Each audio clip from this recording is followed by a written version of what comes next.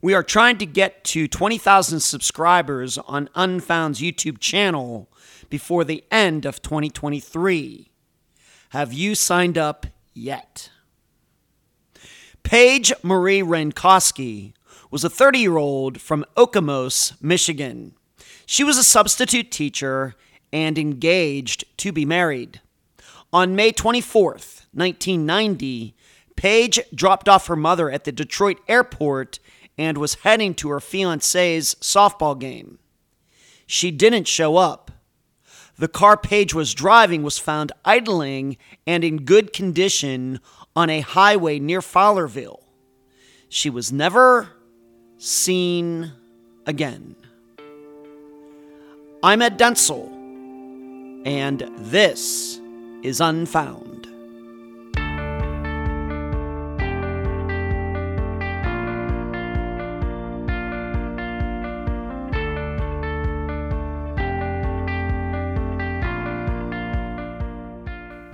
There is a term I have for disappearances that do not fit into any specific category. The reason they don't could be for a variety of reasons. Unique person, unique circumstances, or a combination of both. The label I use for these cases is a league of their own. Some examples from Unfound's own catalog. Dale Kerstetter. Really, how many security guards have gone missing on the job, no matter if a theft took place or not? Flight 370. In this age of digital tracking, who would have thunk that a commercial airliner could go missing for this long?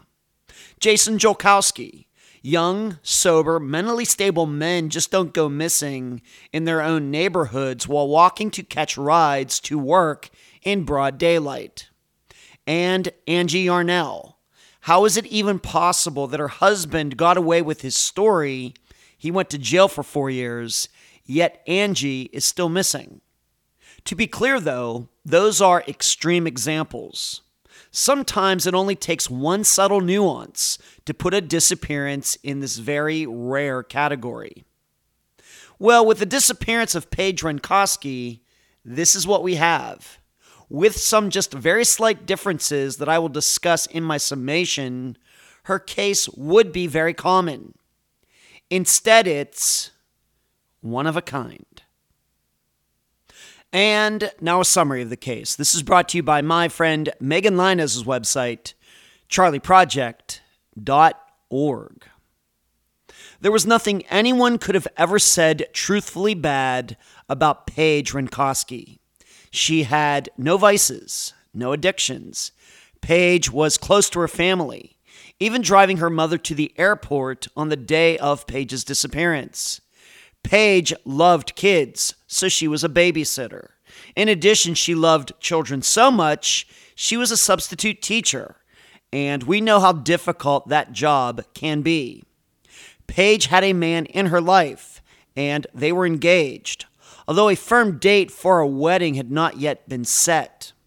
The only bad thing anyone could have said remotely bad about Paige is that she might have been a bit too trusting. So, on May 24th, 1990, using her mother's car, Paige drove her mother to the Detroit airport. From there, Paige met a friend at a park in Canton Township. Paige was her regular self. After a couple of hours, Paige had to leave because she was attending her fiancé's softball game that evening. However, she never arrived. Once an APB was put out for Paige, her mother's car was found on I-96 just outside Fowlerville. It was idling with no signs of damage or disrepair. Everything that Paige had with her that day was still in her car, even her shoes. She was never seen again. Once word got out about Paige, several people called police, saying that they had seen Paige at the location where the car was found, talking to at least one man who drove a maroon SUV or van-like vehicle. This man has never been identified. Although violent crime has come down in the United States since Paige's disappearance, the roads of this country are still very dangerous, with road rage, stalkers, drive-bys, and many other incidents where people are injured, if not killed. Please ponder this as you also try to answer these 3 questions during the interview. Number 1, what would cause you to pull over to the side of a highway even though your vehicle is in perfect working condition? Number 2, why did over 40 witnesses see Paige talking to this man, but not one saw her get into the van by choice or by force? And number 3, despite his alibi, could Paige's fiancé still be the main instigator of her disappearance? Paige's family has no doubt foul play is the cause of her disappearance. The guests for this episode are Paige's sister, Michelle Hollis, and Paige's niece, Nikki Hollis. Unfound news. This coming Monday, July 17th, 2023, and from now on, the Unfound Live Show will be available on YouTube, Unfound's discussion group on Facebook, Unfound's Facebook page, and Twitter. I hope you will all join in. Next, another unfound disappearance has been resolved. Jordan Carvalho, who went missing from Golden Valley, Arizona, on September 1st, 2019, was found deceased in Golden Valley in September 2022. His remains were finally identified through DNA this past week. No cause of death has been made public. Finally, I will be in Pennsylvania seeing my dad from July 19th to August 2nd. I will also be playing in a disc golf tournament there on July 29th. I do not expect any changes to Unfound's schedule for the podcast, the live show, or any other Unfound productions. I'm so happy to have on this episode of Unfound the sister of Paige Renkoski, Michelle Renkoski Hollis, and Nikki Hollis, Paige's niece. Nikki and Michelle, welcome to Unfound. Thank you. Thanks for having us. As we just about always do when we have family members on Unfound to do interviews, we always start with that family, getting to know a little of the culture of the family, anything that the guest or guests might think the audience needs to know about the family. So we'll start with you, Michelle. What can you say, of course, being Paige's sister, what would you say, some qualities about the Renkoski family? What can you say? Well, growing up, I had, there were 4 of us daughters, of course, and we did a lot of regular family things. We were super close with friends and neighbors in the neighborhood and with our cousins and that type of thing.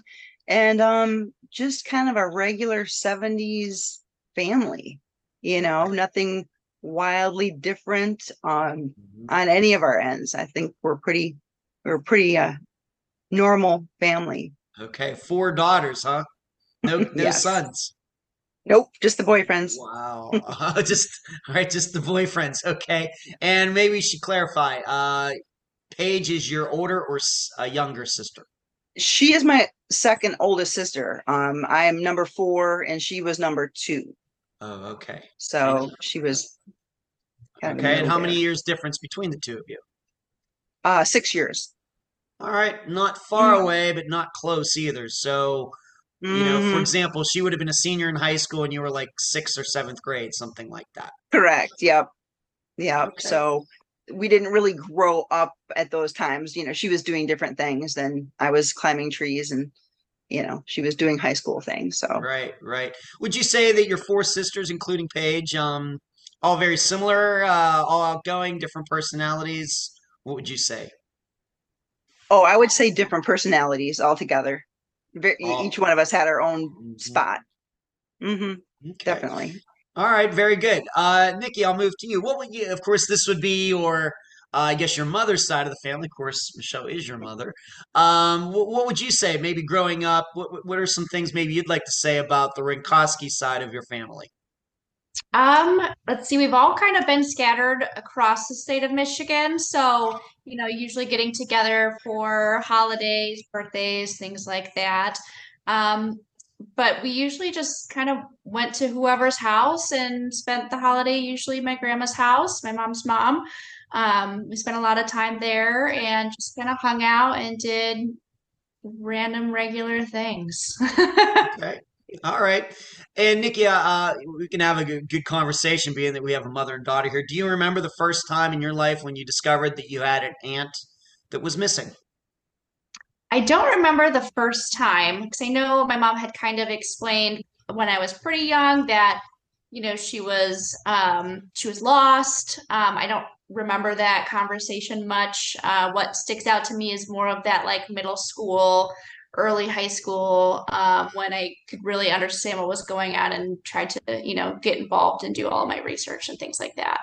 Okay, and we're certainly going to get into how you got involved a little later in this interview. I think that'll be very interesting for everybody. Moving back to Michelle, is that a conscious thing? You have a daughter, you're going to have, you have, I don't know if you have other kids or not. Yes, I None have of two my daughters. business. Okay, but is that something you consciously tell yourself? Having a sister's missing, one of these days I'm going to have to explain this to my kids.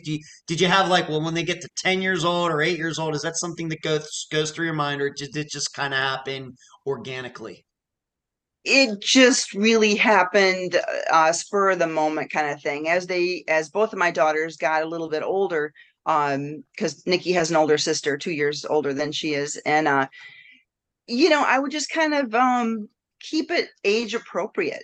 Auntie Paige Mhm. was lost, but then things would happen with that within our family sometimes. There'd be some new investigation or some new tip that would hear of. And, I never involved them in that till they were older and they could understand what was going on and what really had happened. Mhm. Because there's not a whole lot to our story, compared to Right. other missing person stories. Uh, Okay. but yeah, little by little, as they got older and it just seemed to be the right time, I would give them more information. Now, of course, I don't have anybody missing in my family, and I don't have any kids either, so I can't put myself in Mm, either of your positions there, Michelle, regarding that. But maybe going back to Nikki, did you kind of know that you had an aunt that was missing even before maybe, or your older family members told you, or was it like kind of out of the blue that you heard that?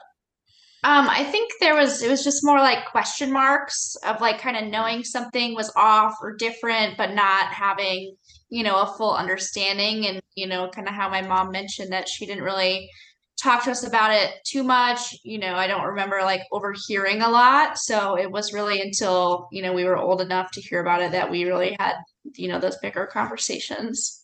Okay, thank you. Let's move on now to talking about Paige. Michelle, what are some of the things that, when you think about Paige today, other than her, of course, her disappearance, which of course is the forefront, things about her personality, what can you tell her, the listeners about that, about Paige? Paige was very bubbly. She was very outgoing. Everybody loved Paige and loved to be around her. When my friends would come over, growing up, they would love it when she would hang out with us, like a big sister, for them as well. She she had a very quirky sense of humor, like it's hard to even explain, but just doing silly things, making a funny sound, a funny face, that kind of thing. She would do. So she had a really good sense of humor. Even sometimes, maybe when it wasn't also appropriate, she would just do something goofy. And so, yeah, bubbly, outgoing, love to be around lots of people. What were some of her interests? Was she into sports, into music? What was I she would say kind of thing? music.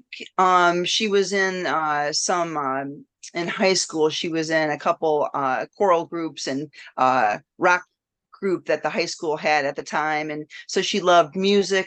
She loved to do and be involved with um,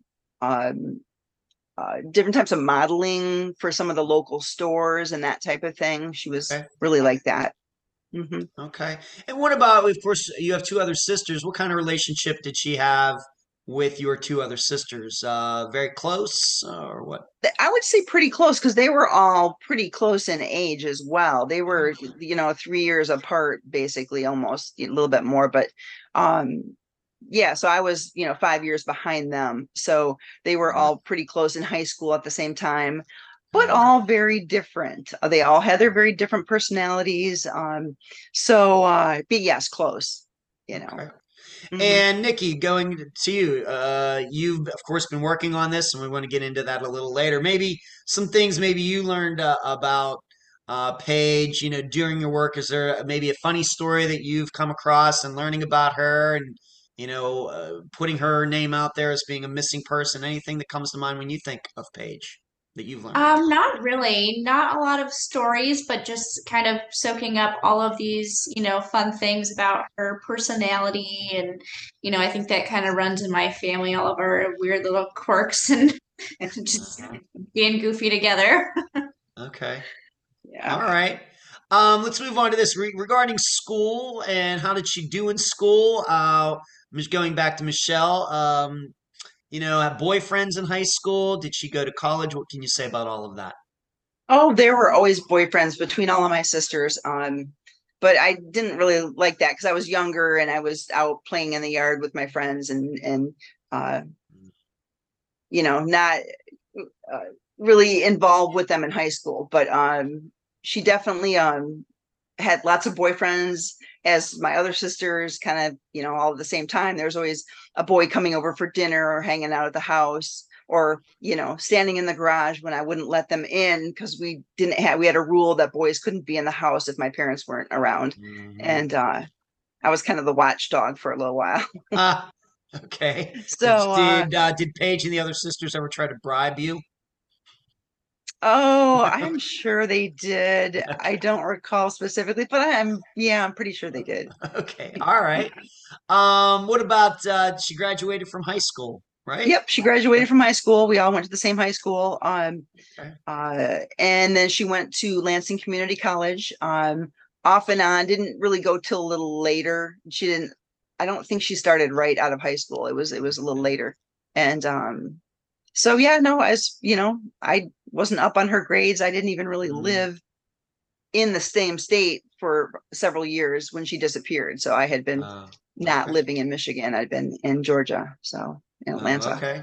All right. And what was she working then after she got out of high school and there was like a period between? Oh What kind of jobs yeah. did she have? I've read that she was like a babysitter Yeah, she and maybe preschool. She eventually worked was in a a substitute preschool. teacher. Yeah, okay. Yep, substitute preschool. And then she also worked at Mr. Steak, which was a local steakhouse here in town. So between the two of those kept her quite busy. Okay. And where was she living at the time, like in her 20s? We're going to eventually talk about how she was engaged and everything, but in her 20s, like Mm, when she was going to community college, was she still living at home? Did she get her own place? What was some of oh those things? gosh. See, Any I wasn't ideas? paying attention then. I wasn't paying attention then. She was back and forth. I know she lived here at the house that I am currently living in, my mom's house. And Okay. yeah, she lived here for quite a long time. And Okay. had moved out a few, I think maybe just once or twice, as she was in her mid 20s. Hmm. Didn't like just living at home. So Okay. All right. So what would you say once again? I realize you're not following her 24/7, but give maybe the audience a little sense of Paige in her 20s. Just living at home, going to work, things like that. living at home, going to work again. I was a mid Mm, teenager, so I yeah. wasn't later teen, and then I moved away. I moved away when I was 19. Oh, okay. Um, Right. so Okay. yeah, so I really there's a big chunk of time that I wasn't Hmm. living with her directly and would talk on the phone and that kind of thing and should write a letter, when people used to write letters or send a card kind of Yeah. thing. Yes. But yeah, so she was here back and forth with my mom. She lived, I know she had an apartment for a while. I don't really know when that was. I would say her mid 20s, In her own 20s. place kind of thing. Yeah. Okay. How often would you say in her 20s? Of course, we know that she was a little older than that when she went missing, but how Mm. often would you talk to her? How often would you see her? I mean, if you're living in another state, maybe not seeing her that often, how often would you talk to her?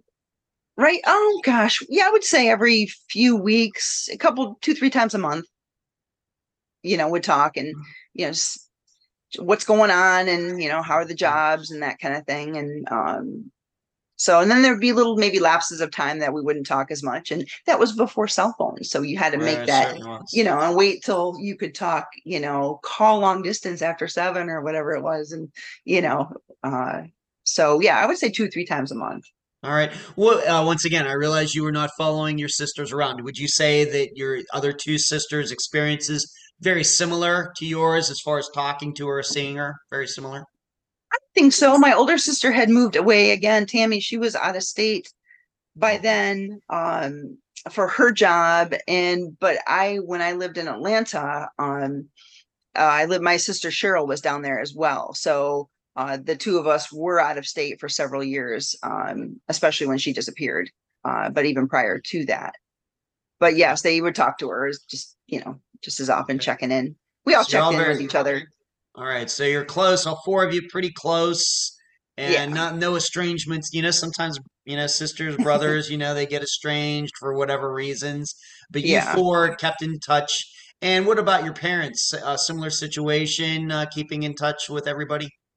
Um, Yeah, I think so. I would say just a regular conversations, checking in, that kind of thing. Again, that was before cell phones. So if you weren't right by the phone, you'd miss the call and have to, check back in. And especially with our parents, they'd check in pretty frequently. Right. Yeah. Okay. And once again, you at the time of her disappearance, you were not in Michigan.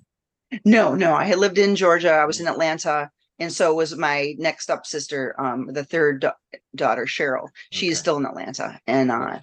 so yeah, so yep, I'd been there, I think 90, I'd been there 3 years, I think. Okay. All three right. years. Very good. Let's move on to this. Now, she did have a relationship at the time. A guy who's been called a fiance. You can certainly clarify that if that's not true. If it's true, what can you say about this guy? Do you know how the two met? Did you ever meet him before the disappearance? Hmm. I mean, I've seen this picture back from 1990. You sitting on the Right. couch. The He's couch sitting right picture, there. yeah. So you two eventually did meet. But Hmm. did you meet him before she went missing? What can you say about that? Yeah, a few months before Paige went missing, she and Steve came down to Atlanta because our first nephew was born. So they came down for that, shortly after he was born. And so that was the first time I think I ever met him because I'd been gone, I wasn't around. And um, so yeah, I was just, I don't like remember anything vividly, good, bad, otherwise. It was just, oh, okay, this is the new boyfriend. We're thinking about getting engaged, all that kind of thing. And I think they Mhm. already were, but it was kind of talk. It wasn't official yet. Okay. So Any memory on how they met? no, when you had mentioned that before, and I thought I don't know how they met. Okay. Um, they may have met at a softball game of That all would places, but maybe I don't know if that's true. okay. Um, Uh, and did you leading up to her disappearance? And I'm not trying to lead you or anything. Were you getting any like through the grapevine anything that was going on in their relationship or anything like that? This is just an example. yeah, One of your okay. other sisters talking to you on the phone. Well, you know what? I don't know if Paige and her guy are getting along. I know they're engaged, but they're not getting along that well. Anything like that before the disappearance happened that you can remember? Well, from what I know, like a lot of couples that are they're trying to figure out, are we going to get married? Are we not? That kind of thing.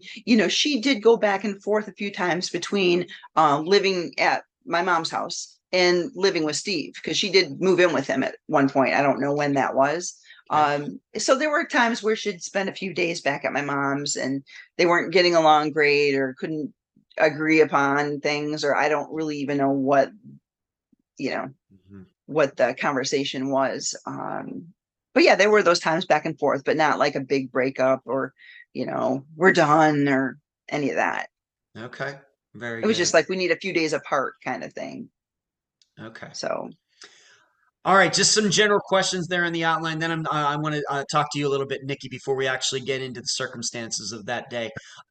Anyone, the way you remember it, Michelle, anyone worried about Paige at all in 1990? Any decisions that she was making, anything that she was saying, any people that she was running into? Did you ever say, for example, I think somebody's stalking me? Anybody worried about Paige at all? I would say no. Not that I knew about. I think my mom would have mentioned something to me. My mom and I spoke frequently, and Mhm. I think she would have mentioned something about that if that was ever brought up, you Okay. know. So Nothing no, like, there was. for once again, this is just an example. Mhm. She's engaged, but maybe there's like an ex-boyfriend or something who, Oh, there were a kind lot of, of exes. but you know what I mean, kind of popping Yeah. in, she's somewhere and, some ex-boyfriend just happens to be in the same store or something, really Hmm. stalking, but acting like, what just happened to be, it's coincidental, but it's not anything like that that comes to mind at all. Yeah, not that specifically at all. I didn't know her group of friends. I didn't really know. I'd been gone a few years, so that can change in the 20s pretty significantly. So I Right. don't really know anything that would have happened like that or that she would have been concerned of. Okay. And I just have to ask, this is always a question in Hmm? any interview. Any addictions, any vices, anything like that that Paige had? No, not at the time at all. I mean, she went out with her friends, and but nothing my mom was ever concerned about or there was any family issue. Okay. A lot of people ask that, and so Okay. Yeah. I don't have much to say about that. Okay. So things in 1990 were just another year for Paige and your family. Yeah, Nothing unusual and even since then that's ever come up. no, Okay.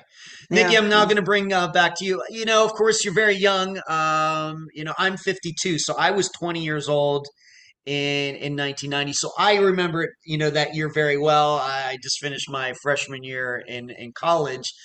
How is this as a very young person? You look back at 1990, does that seem like it's like so far away? And how do you, wrap your mind around that? Of course, in an era before internet and cell phones, all these things that today certainly can help, us find missing people. How does 1990 strike you as a person who was not alive at that time?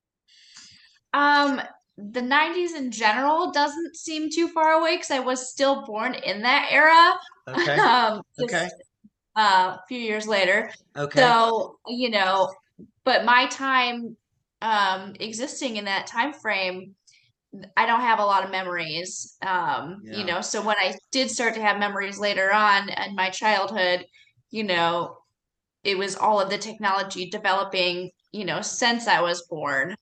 So Okay. yes, I remember like the dial-up computer and things like that, Okay. All right. rotary phone. Yes. But for the most part, technology has just continued advancing and hasn't been too chaotically different I from guess what what I I'm would all, have. yeah, I guess what I'm also asking, when you decided to get involved and everything, was it like, man, it feels like I'm going back to like the early 1900s when we start talking about no internet and we have to go to newspapers.com to find articles or Yeah, going I to mean, how did it feel? it just kind of sucks. Like it's like you kind of wish that it happened, in modern day time because I think that has caused a lot of barriers to Yes. being able to Hmm. solve it at all.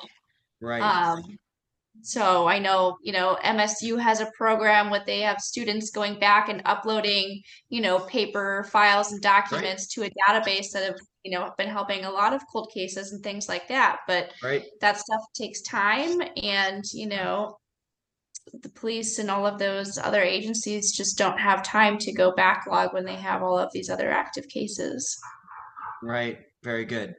Yeah, you make a good point that we might look at, I'm not saying it would necessarily be solved. We can never guarantee that. But certainly, if this was a disappearance that happened, let's just pick a year 2010 with the Facebook, and cell phones and everything else, we certainly would know a lot more about her disappearance. I'm not saying I would never guarantee anybody that anything would be solved, but it would certainly have a lot more information, and we might have a better insight into actually what happened. So, Nikki, thank you for bringing that up. Yes. It's certainly true. Technology changes everything. You're totally right. Mhm. Yeah. Okay. Very good. Let's move on to that day. Back to you, Michelle. Um, what is your understanding of Paige's plan for that day? What was she, to get up, and then by the end of the day, what was she supposed to be doing that day? Well, Paige took my mom. She drove her from Okemos, where the home is, to Detroit, to the airport, because my mom was coming to Atlanta to see me and my sister, and then her new grandson, Okay. newer grandson. Yeah. So she was coming down to Atlanta for the weekend, or maybe a little longer, I don't recall. And to see family. And so Paige drove my mom in my mom's company car. Paige had a sports car that was too small, couldn't fit the luggage in. So my mom said, "Well, we'll just take my company car." So she drove my mom to the Detroit airport, dropped her off, and then she went, Paige drove to Canton, Michigan, which is outside Detroit, and went to a park to visit a friend, and I think her young children as well. They had a picnic, hung out for a while. Okay. Then she left the park and went, looks like apparently it stopped at like a gas station party store. Whether she got gas, who knows? Probably so.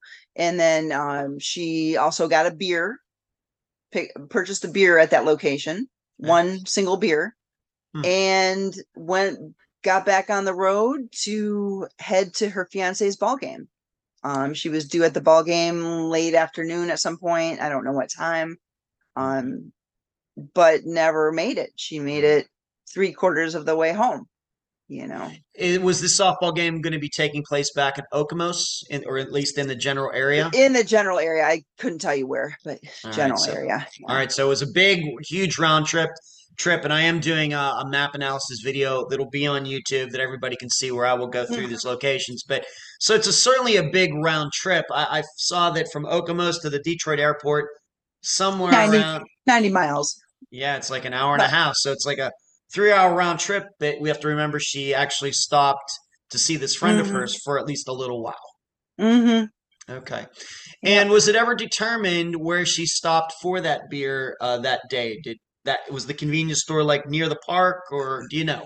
Well, I don't exactly know personally, but it was because at the time I believe they interviewed the woman that worked there.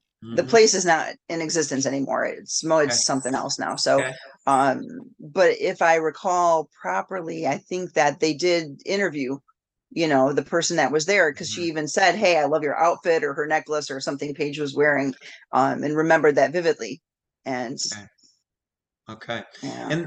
And the reason they know that she stopped for that beer because the beer was in the car when they found the car, right? All right, we'll get to that. And do you know if this convenience store, do you remember, was it like close to the park, or I don't know. Don't remember. Yeah, I don't know. Okay, totally fine. Yeah. That friend, have you ever had a chance to talk? Did you have a chance to talk to that friend that day, from that day? What was the conversation? No, I did not. I didn't know her. I mean, it was one of Paige's, my big sister's friends from high school that I never really knew well at all. But always in the mix with the girlfriends, kind of thing. But again, she was so much older than I was, so Right. I didn't get to. Yeah, 6 years. When you're that age, that's a big big difference of age when you're that age. So maybe the age we are now, it does the 6 years. Although I wouldn't mind being 46 again. But okay. Right. All right. So we don't know. As far as you know, though, Paige, in talking to this friend, didn't say anything like, you know what, I'm having, once again, any fears in her life, any stalking issues, anything like that. Nothing like that's come up. Not that I'm aware of at all. No.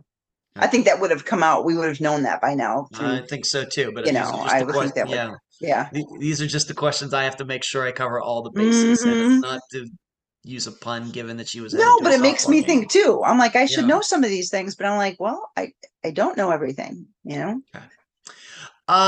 Regarding this plan to take your mother to the airport that day, was that something that was planned? Like, this is something that probably had been planned. This wasn't a spur of the moment thing. This was probably a trip that had been planned weeks in advance. I would say, yeah, for sure in advance, because, you know, you couldn't just book your own ticket. You had to go through an agency and all that Right. kind of thing. And Right. Okay. So she doesn't get to this softball game. And what is your understanding about what happens next? Does the fiance decide to play in the softball game, or do he says, "Hey, my fiance is not here. I got to go find her"? Do we know what he and everybody else did when she didn't show up for the game on time? you know, I don't know the exact event timing of events, but Mhm. whether it was during the game, whether it was after the game, you know, he kind of kept looking for her, is what I was told in the stands, kind of thing, looking for his fiance, and she never made it back. Okay. And so at that point, I know we started getting phone calls when in Atlanta at my sister's house where we Mm. were all staying. Um, and he's like, you know, was she gonna do something else? Like, did she mention anything? And my mom was like, no, you know, she was supposed to, you know, drop me off, go to the picnic, and then come to your game. Okay. All right. So it And was the so fiance that kind of got the ball rolling on this, that she's not definitely, there, and then I yeah, don't know if he went to a payphone or whatever in 1990, but somehow he ends up yeah, calling people trying to mm-hmm, figure out if they've heard from Paige. Okay. mm-hmm. And what do you know about? Do you specifically remember where you were when you heard that Paige hadn't showed up for that softball game? Well, we were all together at my sister's Oh, house in okay, Atlanta. Yeah. So there were okay, 5 or 6 of us together with the new baby and just wow, having dinner, hanging out. okay, And, you know, and first got the call. We're like, oh, she must have just changed her mind and done something else. You know, we didn't think, you know, immediately that was, you know, something, you know, really off the wall. I mean, you know, we didn't have cell phones then. So maybe she did right, just decide to go do something else and go home or something after that. right, But I think Steve did go back to their home where they were living, hmm, realized she wasn't there either. okay, And then events started yeah, coming together. Then we started getting really nervous because yeah, it wasn't like her to just not be around when of she's course. supposed to be.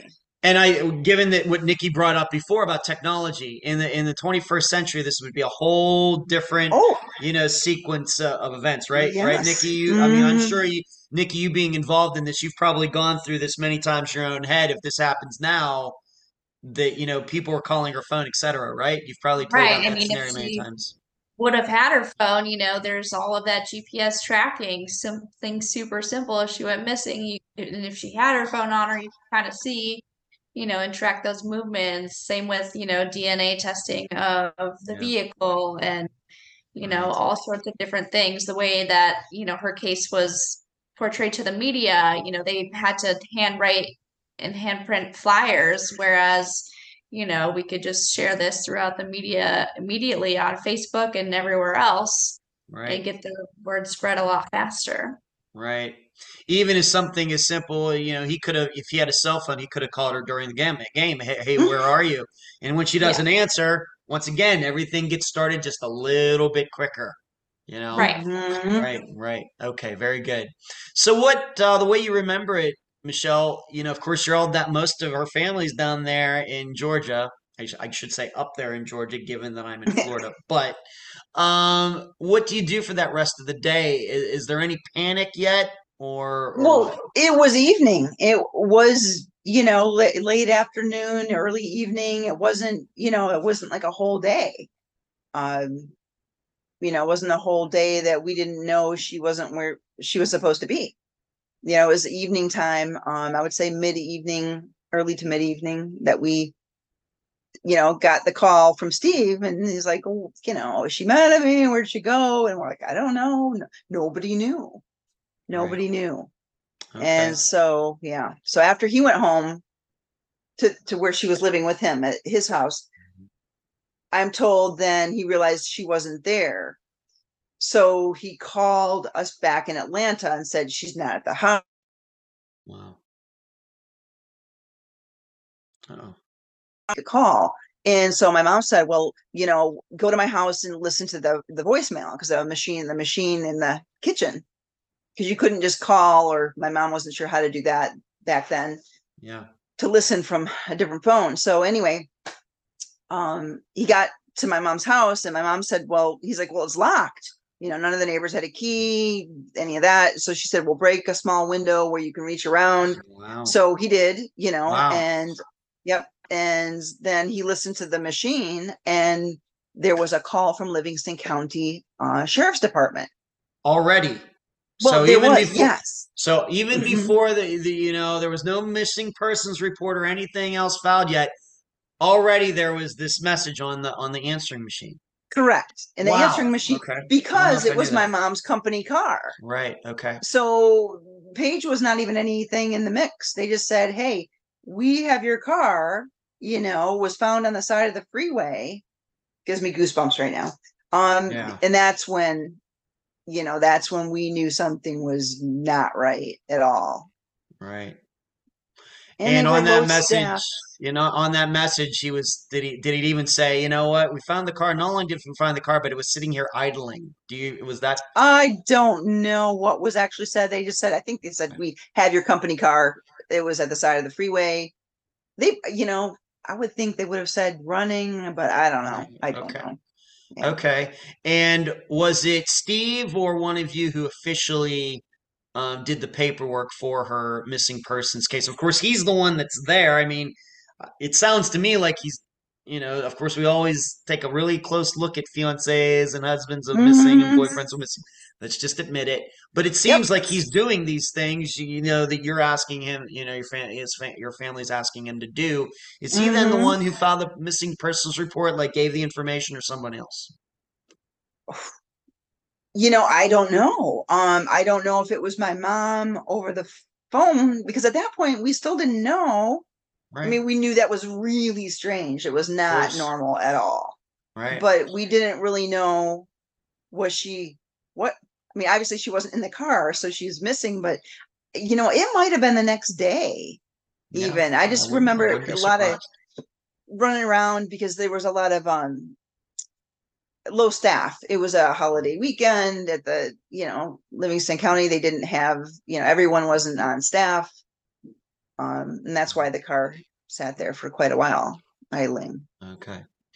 All right. So this is what happened in that day and then into the next day, that this car's found there, and it wasn't even found due to anybody calling it in. It was just sitting there by itself. And as we know, Mm-hmm. once in a while, not every car that's on the side of a highway, but depending on the circumstances, Mm-hmm. police officer will pull over, especially if a car's been sitting there for a little long. Yeah. So what's going on here, and of course they check the registration. That's how they find out who the driver is. Maybe they Mm-hmm. even got in there, or found some sort of information and tracked your mother's number down there in Michigan. Mm-hmm. Okay, and that's how this disappearance starts. Nikki, I'm now going to bring you back into this conversation. And how did you decide, to get involved with this? Is this something that before you were actually an adult, this is something you said, you know what, I'm going to take an interest in this when I become old enough? Being that your mother's here watching this, you can answer. Mm-hmm. Did you do this with your mother's approval? Is this something you got in your head? This is something I really want to get involved in. Talk a little bit about that before we get into the real deeper issues of this disappearance. Yeah, I guess I didn't exactly ask for approval, but didn't really feel like I needed to. Nope. It's kind of a all hands on deck situation. So when I really understood it and I was like, wow, okay, like, what can I do to help? Like, I want to learn more about it. So that's when I started really asking her 1.5 million questions and, Uh-huh. sharing that information with a lot of people that I knew and just getting all of the information about the case and, theorizing and thinking, what if Yeah. this or that or something like that, and just starting all of those conversations and really learning about the case. And when did this start happening? I feel like high school, maybe ninth-ish grade, maybe 10th grade. Okay. I don't know old you are. Can you give us maybe a year just to give us an idea how many years you've been So involved? like 2011, All 2010, right. 2011. Wow. Oh, so over 10 years now. Wow. Yeah. Okay. All right. Great. Okay. Over 10 years. And is this one of those things in learning about, of course, your mother, she was alive at the time. She lived it, the very second by second, being in Atlanta, getting that call, and being a part of all of that. For Mhm. you, of course, you did not live it, but in the process of you working on Paige's disappearance, have you like read about a lot of other disappearances, whether it's in Michigan or, to kind of educate yourself, or has this been how would you explain how you've gone about doing this? So not always specifically disappearances, but for a lot of forensic psychology, criminology, those types of things, thinking Mm. back to like, okay, we don't have, Yeah. her body has never been found. So Right. kind of trying to figure out how to solve the crime from the other perspective of figuring out, the type of person that might do that or something like Mhm. that. So, All right. Exactly. Why is it that some, if, and I'm not, we, on this podcast, we do not push anybody in any particular direction, but just as an example, if somebody did cause foul play and that's the reason Paige went missing, why did the person choose to hide her? Of course, we know in a lot of murders, the bodies are left behind. For Paige, why was she taken seemingly? Stuff like that, right? yeah. Right, like that. Okay, very good. All right, let's now move on to the rest of the disappearance. And of course, we have to start with that car. And I'm going to try to involve both of you in this conversation. I'll start with you, Michelle. This location, as I've read, it was right there on I-96. Would you say that would have been on the way home? Is that the proper route she should have been on going home that day? Yeah, absolutely. That's how you get from there to here. Um, Okay. Perfect route. All right. So that makes Nothing all the sense. unusual. Okay, right. It makes sense going from Canton, Michigan to Hmm. Okemos, Michigan. That is the highway you'd have to be on. Correct. Okay. Now for you, Nikki, I'll ask you some questions. What right there in the outline. Any damage? We already talked about it was running, but do we know anything about how much gas was left in it? Anything unusual with the car that you've been able to find out over the past 10 plus years of devoting your life to this? Nothing was ever found because they did, look that over as a big concern, of a Mhm. reason why she might have pulled over. Yeah. So, there was nothing wrong with it. And the fact that it was idling and still running kind of speaks for itself. There wasn't anything mechanically wrong with it. Mhm. No, nothing, for example, like a tire being flat, anything like that. No. No. Okay. Once again, I'll direct this to you, Nikki. What about the interior? What have you learned about things regarding the interior of the car? What was there? We've talked about this bottle of beer, or maybe can of beer that was there. Was it there? What about, other things that were still in the Yeah. car? Please. I believe it was a can of beer. But there was also her purse and her shoes in there. So, Hmm. whether she had her shoes on and took them off or wasn't wearing them at all while she was Mhm. driving, that's kind of unknown at this point. Okay. But with her purse in there, thinking if there was something wrong with the car and she needed to walk to the gas station because the car couldn't move any further or something like Yeah. that, she would have brought those items with her. Right. Right. Hmm. Okay. So I guess what we're also saying is being that the purse was there, there doesn't seem to be a robbery component to this, right? Right.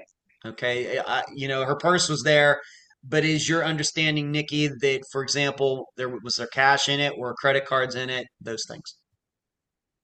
I don't know specifically offhand. Mhm. And then as far as the rest of the car goes, I think it was pretty empty for the most part because it was the company car. So it's not like, you know, how much stuff I have in the back of my car, just Ah, random things that are there. It uh, was a pretty, clean and well kept car. Okay, very good. Right. We have to remember that. It's very important to remember for everybody that this was not technically Paige's mother's car. It was a car that was given to her for her job, whatever job that was, and it's really not important, I don't think, to this disappearance. All right, so there's stuff in there. Doesn't seem like there was any violence. Maybe I'll ask you going back to Michelle. Have you ever heard anything put forth by anyone saying, were there signs that maybe somebody else could have been in the car with her? Being that, could she have picked somebody up? Has there anybody any proof that anybody else could have been in the car with her that you've heard? From what I know, the answer to that is no. The seats were in the proper position there. Gosh, was it a two-door? I'm even doubting Yeah. myself for a moment. It was a two-door. And Okay. yeah. And so anyway, but there was like nothing was out of place. It wasn't as though someone could have been in the car or in the front seat. There was no sign that anyone was there. It would be very, very odd for my sister to pick up a hitchhiker. Like Yeah. this is not her style. Or who's got a style, but that's Okay. just nothing like we ever would have done. Right. We By knew the better. time 1990, I think, came around, hitchhiking was kind of, Yeah, that was kind it of, was yeah. like a 50s, 60s, and 70s type of thing. By the 80s, I Mm, think people started to figure out, this is a little strange and yep, letting, shady. and yeah, and I'm just going to get, people hitchhiking, who knows, they might get in the wrong with the wrong person, or people picking Hmm. up hitchhikers, they might pick up the wrong person. Okay. Um, all right. So going back to you, Nikki, has it ever been determined how long the car had been sitting there? And we haven't even gotten to these witnesses and everything else yet, but any determination on how long the car had been sitting there from the time, if we're to believe Paige put it there, to the time that the police officer came along? Any idea how many hours that might have been? It was several hours because Hmm. she was based on the witness reports and things like that. It was determined that she went missing around 3:15, 3:20-ish. Okay. And then I believe it was around the time that the sun was kind of going down because there was somebody that had driven past it, thought it was weird, didn't think anything of it, and then had later driven back down that freeway and saw that it was still there. And I believe you might have noticed the headlights or something that were on. Okay. So several hours, do you mean like more than 3 hours? Uh, maybe 3 to 5. Three to Yeah, five I hours. would Okay. say So quite that a too. while. Quite a while. Mhm. And once again, Nikki, your understanding. So when it came to this, the car being, of course, we know it got called in by the Livingston County Sheriff's Office. Was this, once again, was this a situation that, as either one of you can answer this, just so we're clear on this, was this a situation where the policeman himself pulled over, or was it called in by somebody who then, said, you know what, there's just been cars sitting there all day. I think somebody should go check it out. Either one of you can answer that. Maybe I'll go back to Michelle. What is your understanding regarding that? Kind of goes both ways, actually. I don't That's it. know exactly what happened. Obviously, I wasn't there, but Mhm. as far as I know, that there had been calls about a car at the side of the road, Okay. several calls. That's what I understand. And then again, like Nikki had mentioned, someone else had traveled that route and was going back that same route and thought it was odd that the car was still there, but the lights were on because over time and it started getting dark and maybe they're automatic lights. I don't, Okay. not sure. All right. But N- that's when they finally, because they were, as far as I remember, is the Livingston County was a little short-handed. It was a holiday weekend. Yeah. So that, there was a car at the side of the road earlier. It wasn't much to really, you know, Mhm. get right on until later it was still there. And then they went to check it out. Okay. So I guess maybe what we're saying then, Nikki, is that the police officer showing up in the car, it could have been just the public motivated, a driver that called it in. Yeah. Yeah, that's kind of my understanding is that, it Okay. wasn't necessarily a police officer that stopped to check it out, but after reports came in of, hey, this is going on, then they sent somebody over to take a look. Okay. And Nikki, over the years, have you been to that location? Yes. Okay. Why don't you, for the listeners, why don't you just describe this, the location, this highway? Of course, this is 2023. I don't know how much has changed in Fowlerville since then. Maybe Michelle would know a little bit more about that. Yeah. But maybe you, in your own words, can explain, how close it was to the exit, the surrounding area. Yeah, so it kind of just looks like the side of any highway. It was not very far from the exit. You could see kind of that where you turn off on the exit. You could see that from where the car was found. So then to one side was that exit. And, from what I can see at this day and age, there's a gas station that really sticks out. Fowlerville is kind of a very small town, just not really anything to it. So just, a few gas stations, McDonald's, things like that, but no big businesses per se right at that exit. Okay. I'll go to you, Michelle. Once again, being Mhm. that you were around the area at the time.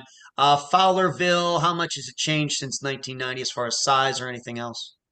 Well, I would say it actually has changed quite a bit. That exit itself, there's the same gas station. I mean, you could see it from the freeway. It wasn't like Mhm.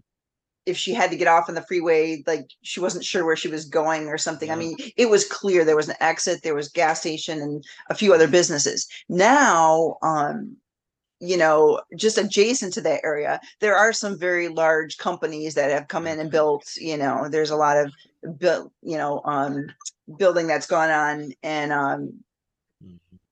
so yeah, it's grown. It's definitely grown. It's a rural area, but a lot of business, a lot of corporations have, smaller corporations have come in that area and Okay.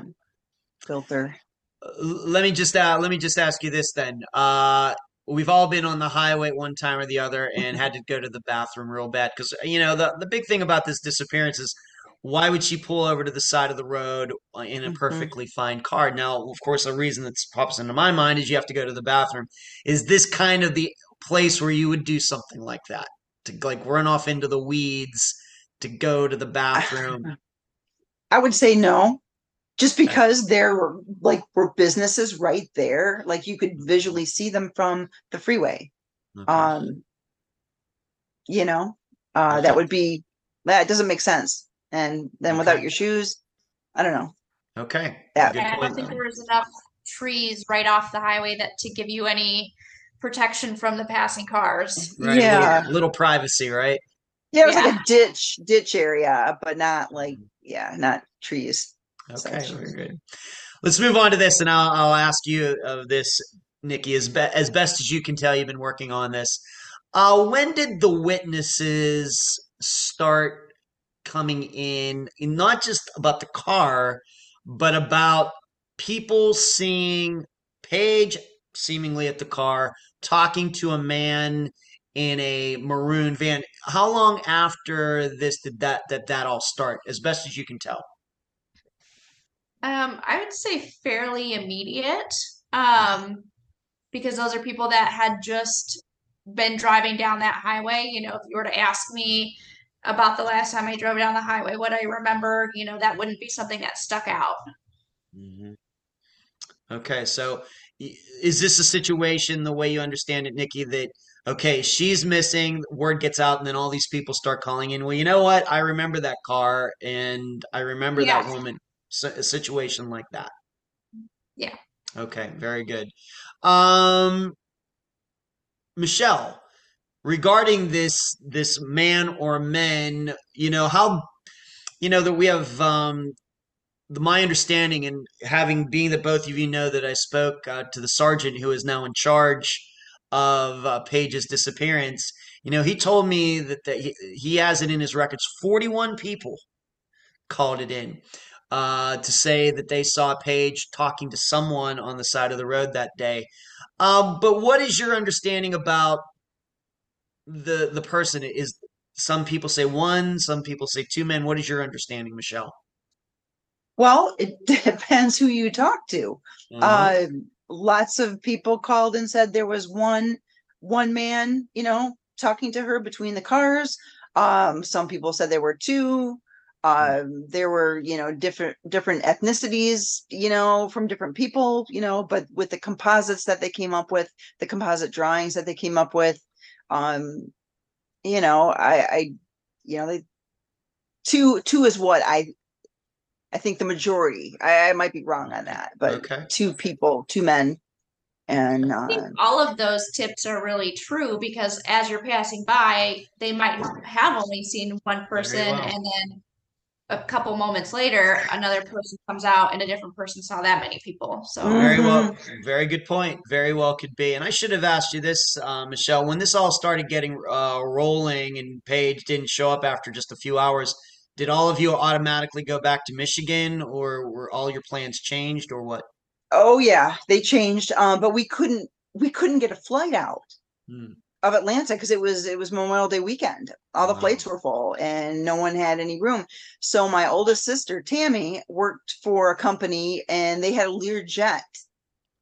Wow. And her company, the CEO sent the Learjet down to pick us up in Atlanta and brought us back. It was, I mean, it was crazy. It was amazing. Otherwise, it could have been days before we, I think it was the next day when we got out. Okay. All right. So fairly quickly. It was just one day. I think it was one day. Wow. That's it was very nice of the owner of that Oh, company. it was incredible because it could have been several days or a week before we could have gotten back. Okay. All right. And so you just jumped in. I'm guessing you met up with her fiance fairly quickly. Oh yeah, absolutely. Yeah, I think we all just met at the house here at my mom's house, and it was kind of like Grand Central Station because there were, media. Oh, at that point it was a little soon for media, but we got here. But between the police officers that were coming through and the investigators and people asking questions and us trying to figure out what do we do, like what do you do when someone's missing, an adult at that. Right. So it used to be like you have to wait 48 hours, before. It's different. Yeah, it's different now. So, okay. But a lot of chaos. Nikki, regarding these witnesses, and like I said, there are many. Like I said, I don't know if we can believe all of them. My experience tells me that there are a lot of people out there who just like to infuse themselves into disappearances and they really don't know anything. But even when you get the number gets up to 41, even I might start thinking that some of them are telling the truth. But for you, Nikki, in general, what did these witnesses describe? Paige standing there, at least one guy.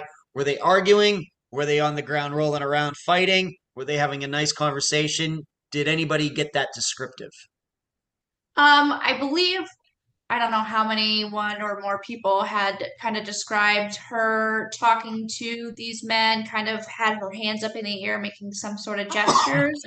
But at the same time, it's not quite clear because as you're driving 70 plus miles an hour down the highway, you only see that for a split second. So it's hard to really get context of was she talking with her hands or was she trying to, handle a situation and kind of diffuse something. That's all unknown at this point. Okay. Very important question. Did anybody, though, actually see Paige getting into this other vehicle, whether by choice or by force? Anybody see her ever get into the van? But at the same time, if it depends on what side of the vehicle they were talking on. If they weren't talking on the side where the cars are passing and they're on the opposite side on the shoulder, then the interactions that people are seeing is very little. Okay. Yeah, very limited. Right. So no one would have seen that happen if they would have moved around the side of the vehicle. All right, to the opposite side of the berm, on the grassy side of the berm of the road. Okay. Very good. And Michelle, was anybody so descriptive so as to say what manufacturer or make or model of the van was, or do we just have maroon van or maroon SUV? It was before SUVs, so it was a minivan, a maroon minivan. I think they checked them all out at the time because there weren't that many. I guess from what I remember, there weren't that many makes of that type of thing then. Okay. Yeah, minivans came But out about 1984, 85 with Chrysler. But, hmm the hmm maroon's a fairly popular car color. yeah, So, or was it a more boxy, type That's my and not understanding a is that it was minivan? boxy. mm, What's that? okay. My understanding was that it was more boxy compared to like the more rounded edges that we see now. Yeah. Okay. So we don't know if it was a Ford, if it was a Chrysler, if it was a Mercedes. We have no idea. Nope. Okay. Um, the way you understand it, Michelle, now that we have this description, and we should say that these men were, the witnesses said that they were at least one black man, maybe two black men. I think they Mhm. were all the same race. But the way you knew Paige or anybody else since then, any person matched that description, a black man or black man who drove a maroon minivan of some type. Did anybody like a certain person or man or anybody jump into anybody's mind at the time? None. None. Zero. Mm-hmm. Like Okay. it was just nothing made sense. Mm-hmm. Nothing made sense from day one. Okay. And what about Steve? What was he? How was he reacting to all of this? Did he offer any? Once again, I'm just gonna Hmm. say we always have to be suspicious of these guys. I don't know. Just the way we have to be. My experience after 7 years. But how did he react to it? Um, did he say Oh, anything? Well, Paige was telling me, something about some guy. Anything like that? not that specific at all. Nothing like that. At all. Like, I mean, he was very involved with our family and trying to do and figure out why she didn't come back. Like why this even happened. It didn't make sense based on her personality. And he was with us. He stayed here at the house. I think if I recall, I mean, he was here nearly 24/7, if not 24/7 for a while, because we had space here at the house and we just never knew who was going to be calling or checking in um and he was very very helpful, Okay. All super right, helpful. so all the people who, as best you can tell, all the people who knew Paige the best, nobody could say she knew a guy driving a maroon minivan, anything like that. None. None, zero. Okay. This is where I'm going to jump in and do a little bit of talking now because, of course, Nikki and Michelle know this because I sent them a bunch of information. And by the way, we're doing this interview on July 13th of 2023, and this is an episode that came out on July 14th, the very next day of 2023. Anybody who listens or watches this in the future, whether it's next year or 100 years from now, that there were quite a few women getting murdered and going missing in Detroit or that general area in that general time frame. Let's just say 1986 to 1994. A lot of Mhm. women similar to Paige who went missing or were murdered. And I'll ask you this, Michelle: were you aware of that at the time? I realized that maybe you had moved away or anything, but was your family aware that there was this Leslie Williams who was a serial killer in the area at the time? Jeff Gorton, any of that? Not till after the fact, not till after Paige disappeared. No, I didn't know, and then I lived away on top of that, so Okay. no. All right, because this is a component that I think at least has to be examined. Now, once again, I'll just do a little talking here. There was this woman, Dawn McGowan, who went missing. It's very similar to Paige's disappearance in that her car was found, but she wasn't missing for that long. But there was the idea that maybe she got pulled over by someone pretending to be a cop and was killed. Well, it turned out Dawn McGowan was found alive not long later, and allegedly she had some type of dissociative fugue or amnesia or something like that. And to my knowledge, she is alive to this day. All right, so this is information that I've already sent you to, but I'm just telling Mm. this to the listeners now. And there has been a lot made also of as the articles that I put out there for everybody to see already. before this episode came out about all these different women. Leslie Williams was certainly a serial killer, but I don't, and he was certainly not in jail at the time of Paige's disappearance. I'm just not exactly sure whether this fits his modus operandi of randomly Mhm. pulling over a woman on the side of the road or something like that. And then, as far as Jeff Gorton, he was connected to the Detroit airport because he actually murdered a flight attendant in a hotel at the airport. And so Paige was at the airport that day. But are we really to believe that if he, and he was, of course, on the loose at the time, did he really follow her that whole way from the airport? It just doesn't seem very likely. Yeah. But these were things, though, as both of you know, these were things that police have looked at over the years, correct? This is your understanding. Yes, absolutely. They've looked into so many different, you know, stories and theories and disappearances and trying to match something up. Hmm. Okay, and as I saw a few years later, maybe 1994, they did a whole huge article with all the pictures of these women and Mhm. everything else that everybody can now see that I've posted. So, and some of those have been solved. Some of those killers were eventually caught. Some of them still unsolved, including, of course, Paige's disappearance. Michelle, being that you were around, you know, she's your sister. You were around at the time. Um, any chance that Paige knew any of these women who also went missing or murdered? Has that ever even come up in the last 33 years? I think once those stories were in the paper, I know I, read them and looked at them and, Mm, asked my mom, because my mom was so involved in this case before she passed away. yeah, So we're trying to pick up where she left off. yeah. And yeah, so none of those names, not one of those names, Hmm. rang a bell, or you know Paige had a pretty tight knit group of close girlfriends in the area here, um, that she even kind of grew up with you know, high school Even friends. so, no connection 33 years later that Paige has ever been connected to any of these women, even if it's something really bizarre, No, like, she was substituting at some school and in one of the classes, one of these missing or murdered women, that their child was in that class. Nothing like that that you know of. not that I know of. No, no. Okay, very good. All right, we've already talked. Paige seemingly wasn't getting stalked, being followed, anything like that. I'll move on to this, and I'll ask, being that you were around at the time, Michelle. Of course, we've talked about the fiance. His name is Steve. Um, did the police give him the once over? Did they check him out? Of course, he's at this softball game. That's a pretty good alibi, but Mhm.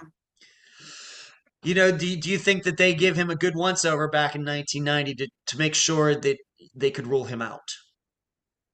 Yes, absolutely. I think they did. I don't know the time frame, but I would say yes, they did, and yes, they did again.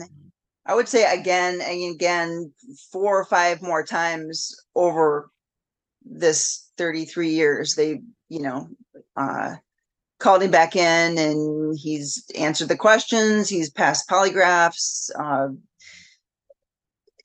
He's come up clear. Okay, very good.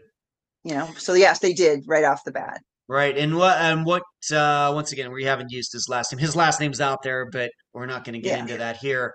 What kind of life would you say that he has led since 1990? Any allegations that he's ever gone to jail for battery or raping a woman, anything like that to your knowledge? Not that I know of. And again, I didn't really know him very well either. But no, not that I know of. Okay. I'll ask Yes. Nikki, being that you've been Yeah. working on this for over 10 years, I just have to ask, have you kind of gone back and taken a second look at Steve, just seeing what he's been up to? Of course, we know everybody's information on the internet these days. If Right. you can't get it for free, you could pay a little bit of money, get everybody's criminal record and everything else. Being I know that because that's what I do. But for you, Nikki, if you bothered to maybe check him out and what he's done over the last 33 years to make sure that maybe he did not develop a history of abuse against women. Um, I have looked, social media wise a couple of times, but when it comes to social media, everybody puts their best face forward. So, if there was anything inappropriate or illegal happening, I wouldn't have seen it there. And I do know that a lot of domestic and sexual violence often happens behind closed doors Sure and does. isn't always public information and isn't prosecuted terribly often, unless it's pretty severe. So, Right. if that happened, I don't know about it. Okay. So. And I'll continue by asking you, Nikki, your work over the last 10 plus years, anything that has really, popped out to you? You working on this? For example, have you come across maybe something that, they might have missed at the time, something that you've been able to pass along to your mother, for example, something new, and how have you, what have you been doing to work on this? What is your kind of your mode of working on this? Yeah, so it kind of ebbs and flows, throughout the year. We do have a Facebook page that we manage, and people, submit random tips to us that we always forward onto law enforcement.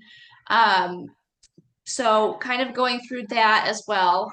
We attend an event held by the Michigan State Police called Missing in Michigan. That's every year for families with missing people. So always reconnecting there and kind of talking more about it and spending some time on it. And the family always talks about it for the next few days after that, just a little bit more about the case and things like that. But I would say over the last 10 years, the biggest piece that has kind of stuck out was the map and letter that were left on the detective's desk back in the 90s. And that has always been a big question mark. They did a search, but it's always just kind of stuck out in our minds that, the way that it was done, there was And why don't you expound on that a little bit more? What are you talking about, this map and everything? Please tell the listeners about that. Yeah, so there was literally a map and a letter that was left on a detective's desk and had been filed away for a number of years. And then when case files were being revisited, that's when it was found. It wasn't initially investigated when it was found on that desk, to my understanding. So once they began looking at that, it was a very clear-cut map. Somebody that has some sort of skills or knowledge on how to draw a map, which basically it says basically X marks the spot, for lack of better words. So, and then there's a letter that kind of follows along with it that says, this might be a red herring, but I know some people, it wasn't somebody saying that they had did it, but they had known somebody and had all of this secondhand information.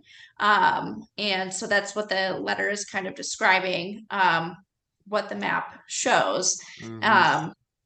So, and that location is off the Fowlerville exit.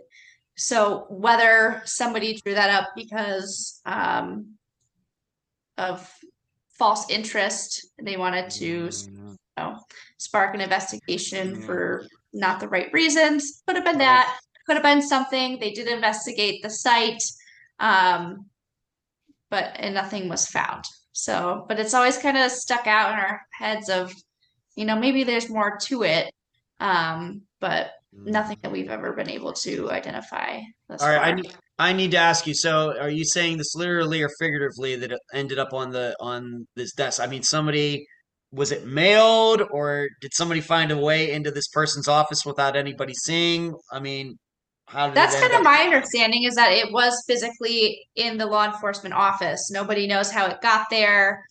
So lots of kind of random theories on how it could have gotten there, whether it was law enforcement involvement or not. Nobody knows. Okay, Michelle, were you aware of this letter at the time when it happened back in the early 90s? Well, not until Nikki, I don't know if you remember when it was actually taken out of the file, because originally it got from I wish my mom was here. She knows it all. And but originally the letter that was supposedly dropped off on a desk, and then it was mysteriously filed for, I don't know what, 15 years. Yeah. maybe not that long. Okay. I don't know when then it was actually found, but it was a long time. It's a Hmm. long time. Yeah. Yeah, because I think it was 2010 or 11 when they did the search of the property. So, Yes. um, Okay. yeah, and that just goes back to the whole technology thing. If there was cameras at the police department Yeah. at the time, they would have I seen who know. was in and out. And Right. Was this your understanding? How far was this away from the car? It was in Fowlerville, so it couldn't have been too far. so it's like maybe 10 miles Yeah. off the Okay. exit, Okay. Okay. but it goes back to more rural, dirt road. Mhm. Um, the end of the map kind of explains what used to be a lover's lane, where people would go and, Mhm. make out or smoke pot or something like that. Okay. It's now a little more residential, but still very dirt road, wooded area. Okay. Your understanding, is this private property or local government property or what? Either of It's you can private answer. property now. It is. Yeah. Okay. All right. So we have this letter with a map. Somebody writes it. Somebody doesn't sign, anything. Doesn't sign a name. Jane Doe, John Smith, nothing like that. It's in an envelope on the, detective's desk. I don't know what to make of that. But it doesn't look like it was mailed. It actually looked like somebody actually walked it in. Yeah, they're From my nodding. understanding. Okay. All right. As far as we know. I will give you my impression, just my opinion. This sounds like some sort of psychic or something that just does, I have a sensing and I'm gonna, and that's usually why people would It's stay not what they anonymous. said in the letter, but there have been psychics over the years that Okay. have given tips that are far less specific. Yeah, I'm sure there have been. Okay. Mhm. For both of you, you are, and this is one of those things where I think it matters if you're, a man or a woman regarding this. So ask both of you. I'm guessing both of you have been on long drives by yourself in your car. Can you think of any reason why either of you would pull over to the side of the road when you're by yourself, when your car was not having any problems? Michelle, you've had a long time to think of this. Can you think of any reason? Yeah, not many. Uh, was there something in the car? Was there a spider? Was there a bee? Was there Mhm. something that like because I know my oldest sister would completely like go off the side of the road if there was a spider in the car. But I mean that's something that maybe is a possibility because it makes sense Mhm. to me. I used to travel a lot on the freeways in different areas in Georgia and a few other states, and I would think about that, like what would make me pull over, and something in the car that scared me, or someone flashed a badge, like they call it badging, where Yeah, impersonator. yeah, Mhm. sure. I guess it's totally. We know there are people, mostly men, who fake being cops to pull women over to rape them. Certainly, Mhm. I guess the big issue would be that usually it's not done in some maroon van. Usually these guys, as I talked about with Sergeant Young, usually a lot of the times these people have cars that kind of look like police cars. Mhm. That's how much they get into this. What about you, Nikki? I'm sure you've had a chance to drive some places by yourself for a distance. Yeah. Any reason you could ever imagine yourself pulling over to the side of the road in a perfectly fine working car? Of course, we already talked about going to the bathroom, but anything else? Um, you know, the bathroom thing, sticks out. Do I think that's what happened? No. Mhm. Um, I would see that situation being more on like a rural road compared to a highway that has many exits, and many options for nearby bathrooms. My mom and I have been kind of talking about the um, bee or spider or whatever in the car, I guess kind of more recently as an option and Okay. thinking about that, like that's very realistic. And maybe if there was somebody that had followed her from the gas station, that would have been a perfect opportunity if that's what their plan was. She already pulled over on her own. Um, but other than that, there's no reason, um, if there's no check engine light that comes on in my car, or something like that, she doesn't didn't have a cell phone, so it's not like she was pulling over to make a call or something like that. Right. Now I should ask you, being that this was a company car, were there any stickers or words or anything on it that denoted it as a company car? Michelle, because sometimes company cars do have kind of the Yeah, stickers from the business or something. I would say no. Mm, I don't recall anything being on that car. Um, mhm. Even a license plate, Frame, um, frame or something. frame, but not, even if she did, it would have probably been a Michigan State one. Yeah, So she right. was a big fan. Okay. But I don't even recall that being on there. For example, like if you rent a car, for example, from Hertz or whatever, Mm. they'll have a sticker right on there. Hertz, it's like advertising for them, free advertising on their cars. Nothing like that either of you have ever heard about being on that car. No. Okay. No. All right. One more thing before we get into how this has, affected both of you over the years. There was this person who was seemingly one of the witnesses who went on TV. Michelle, do you remember when this happened at the time? This witness who went on local Michigan TV and said, "Yes, I was pulling in." Do you remember that? I remember that vividly. Okay, Um, tell the listeners about it, please. Well, because I remember watching it on the news, because we had every time the news would come on, would stop and watch to see if there was something that we hadn't been told. But apparently, there was a witness that saw Paige at the side of the road, Okay. alone, no one else, no other vehicle. Hmm. Okay, Okay. outside the vehicle, as though maybe looking in through the windshield or the window or something.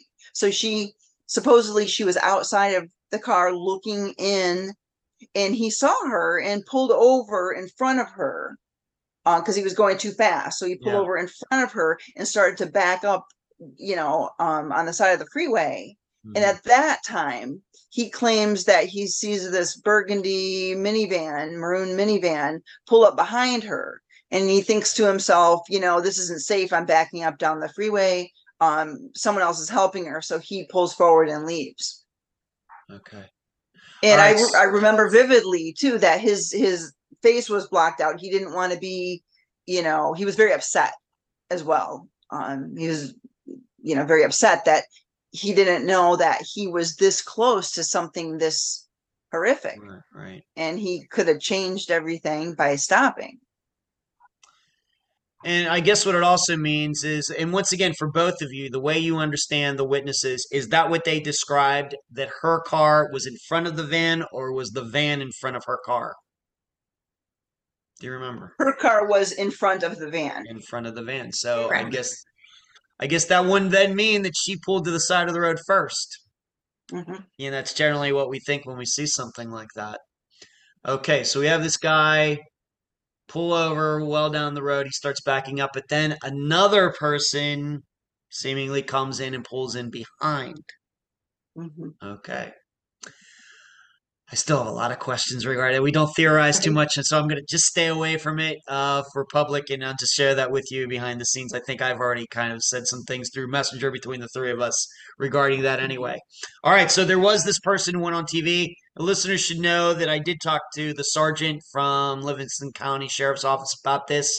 He has no idea who that person is. Whoever that witness was that went on TV or came forward, or whatever, at least the officer that I spoke to says I don't know who that person was. So Mm-hmm. it was not documented. Might be one of those 40 some witnesses, but I don't know if they could pick that person's name out of any of them. So just something to keep in mind. Mm-hmm. I'm gonna go to you first, Nikki, on this. How has this affected you working on this for the last 10 plus years? Um, I guess a few different ways. It's kind of it guided me in the way that I chose my career path. I got my degree in criminal justice, knowing that I wanted to learn more about the system, how investigations work, and a big dream of maybe being able to help others in Yeah, similar situations, having my firsthand experience. right. So, if this had never happened, would I be doing the same thing? I couldn't tell you. Mhm. Um, Mhm. but, I kind of feel that, I don't know, I just, having this experience, I feel like I can do a lot more to help others. And no, I don't work in missing persons, but I do work in victim services. So, I love what I do. And I think having that experience kind of helps that. Okay. So you got a career, I don't need to get, so you have a career in criminal justice. I don't need to, go into the deep depths of that, but that's what you do for a living now? Yes. You do. Fantastic. Interesting. Okay, very good. For you, Michelle, and if you want to speak for, of course, your sisters, and I understand that your mother is deceased now, if you could speak for all of them, how did it affect your mother and the rest of you, of course, up until this day? Well, that's a loaded question. It affected all of us similarly, but at different times. Like we didn't all react or not react or been upset or engaged all at the same time. Like it was over the years, it was kind of like a roller coaster.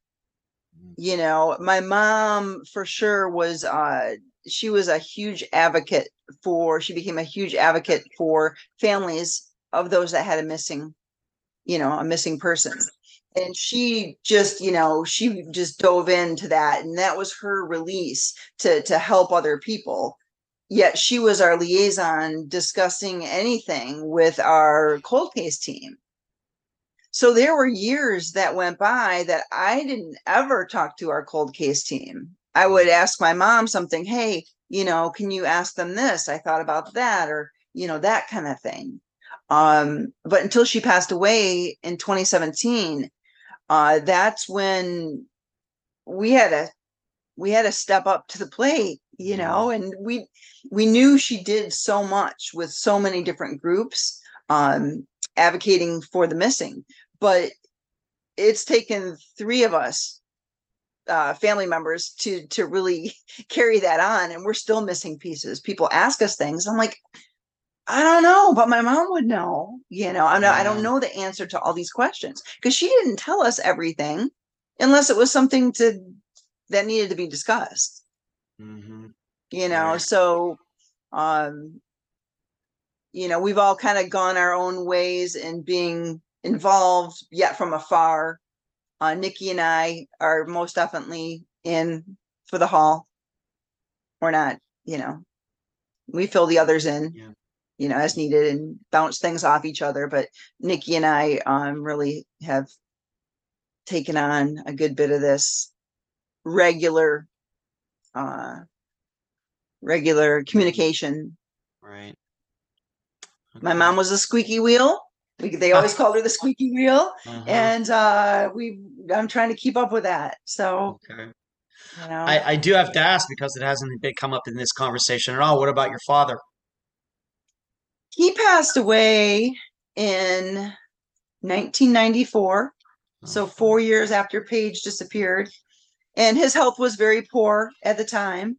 But he was in law enforcement. was he? Over the years, worked for the state, licensing and regulations for the last, I don't know, 10, 15 years of his career. But earlier on, he was a Michigan State University police officer, and just taught us a few things along the way. Uh, Hmm. but he wanted to be more involved with the case, but he wasn't able to do that. Okay. And he tried, and he did what he could, and he you know he was a mess. It broke him. Yeah. It broke him. Right. I hear a lot about that. Yeah. Hmm. Yeah. Nikki, do you have a Facebook page set up for pages or disappearance or anything else, a website, whatever? If so, why don't you give out all of those places right now?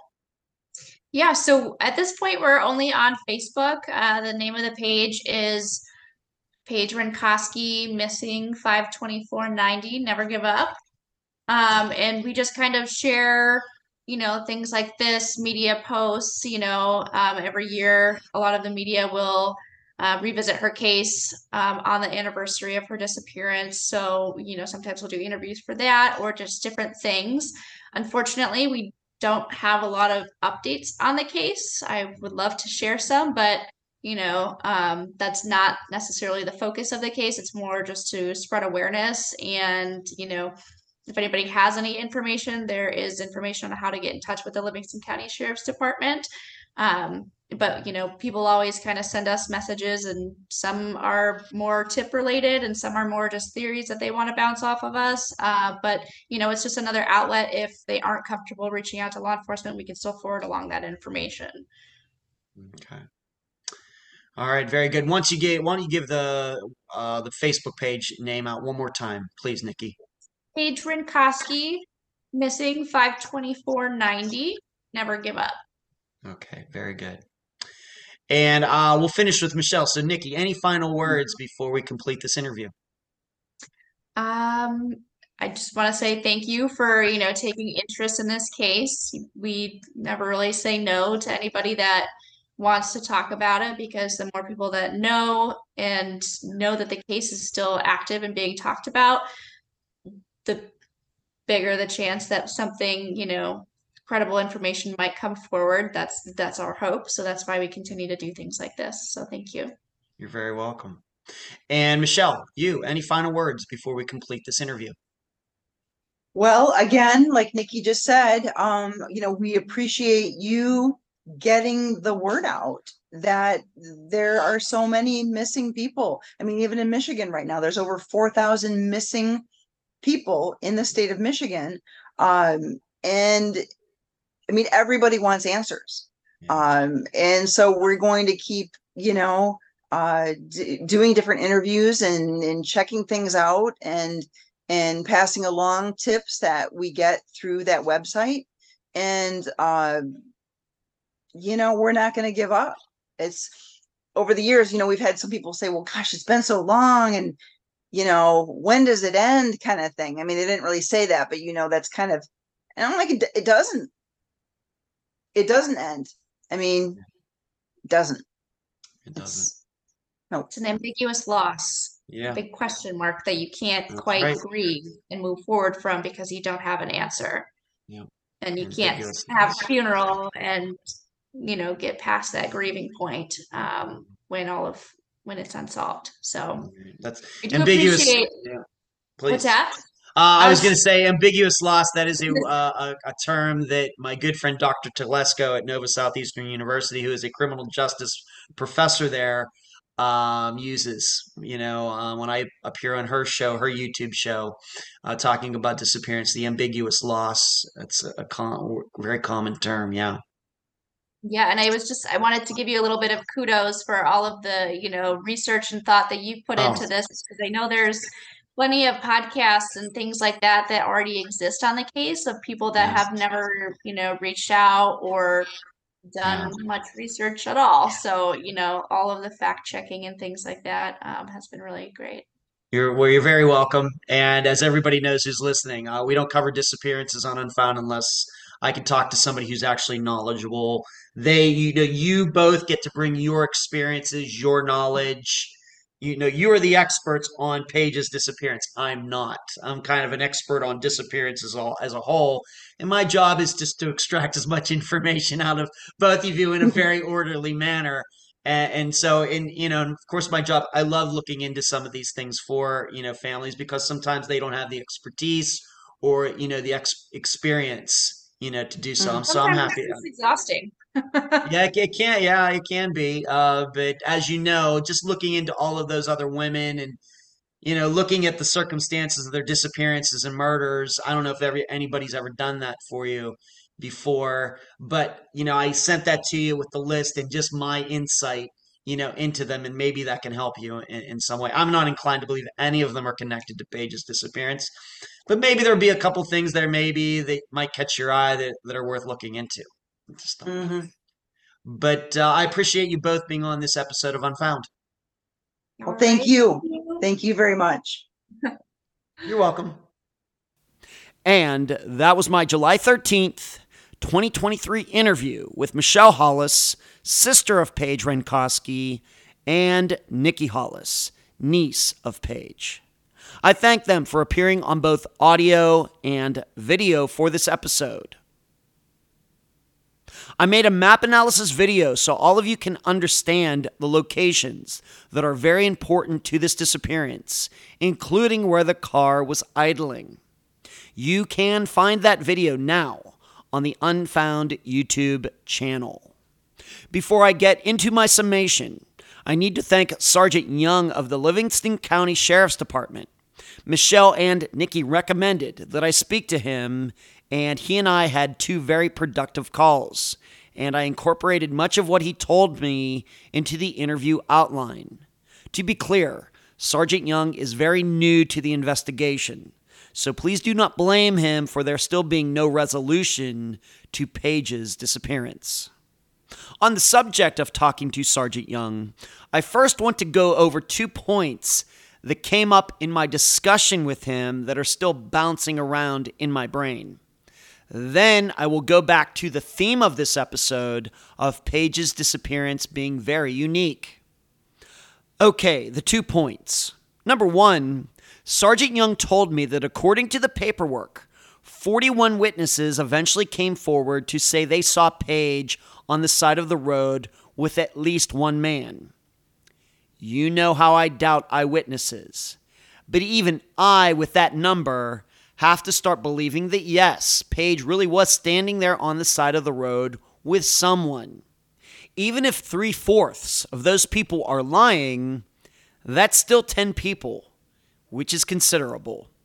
I bring this up because I have to admit that after my first perusal of the public information on this disappearance, I really had my doubts whether Paige left the car there. Why? Well, I'll get to that in a bit. Then there's point number 2, once again coming from my talk with Sergeant Young. Despite 41 people coming forward to say they saw Paige with at least 1 man on the side of the road, not one of the 41 saw her get into the van, not getting in easily or forcefully or carried or anything else. Not one. So I ask you, the audience, did the guy or guys time it perfectly so as to abduct Paige when no cars were passing by? Or did Paige just happen to get into the van willingly at a time when no cars passed by? Or, dare I say, were Paige, the van, and the men just a figment of everybody's imagination? And could this all be confirmation bias set up by the guy who went on TV to talk about how he pulled over and saw the van pull in behind him next to Paige's vehicle? What choice do you like? As for the theme of this episode and how unique Paige's disappearance is, first, there were many disappearances and murders of women in the Detroit area back at that time. I went through all of them personally. The only one that was close to being like Paige's was the disappearance of Dawn McGowan. Is that name familiar? It might be. She went missing from Michigan in 1994, but was found alive in Kentucky a week later, seemingly not knowing who she was, after suffering some kind of amnesiatic episode. And yes, during the time she was missing, police did put it out there that Dawn could have been pulled over by someone posing as an officer. Of course, that's not what happened. I bring this up because a popular theory to this day is that Paige was pulled over by someone posing as a police officer. But also on the topic of uniqueness, if Paige's car had a flat tire, or had been wrecked, or had been found on a road not on the route home, or had been found on a logging road, think how many disappearances Paige's would be like. Milda McQuillan, Mara Murray, David Hardy Jr., Greg Brooks, Jeremy Burt, Rebecca Henderson. The unfound list goes on and on and on. But given that Paige's vehicle was in working order, idling, and on the way home, Not to mention that her fiancé seems to have a pretty good alibi. That is all it takes for a disappearance to be put in the league of their own category. Yep, certainly one of a kind. If you'd like to listen to and or read my deeper analysis into the disappearance of Paige Renkoski, please go to patreon.com/unfoundpodcast and sign up to partake in the Unfound blog. And that's the program. Right now, while you are in your podcast platform, Spotify, YouTube, iTunes, wherever, give Unfound a 5-star review, a thumbs up, whatever that platform allows. I thank you for listening. I'm Ed Densel, and you've just finished this episode of Unfound.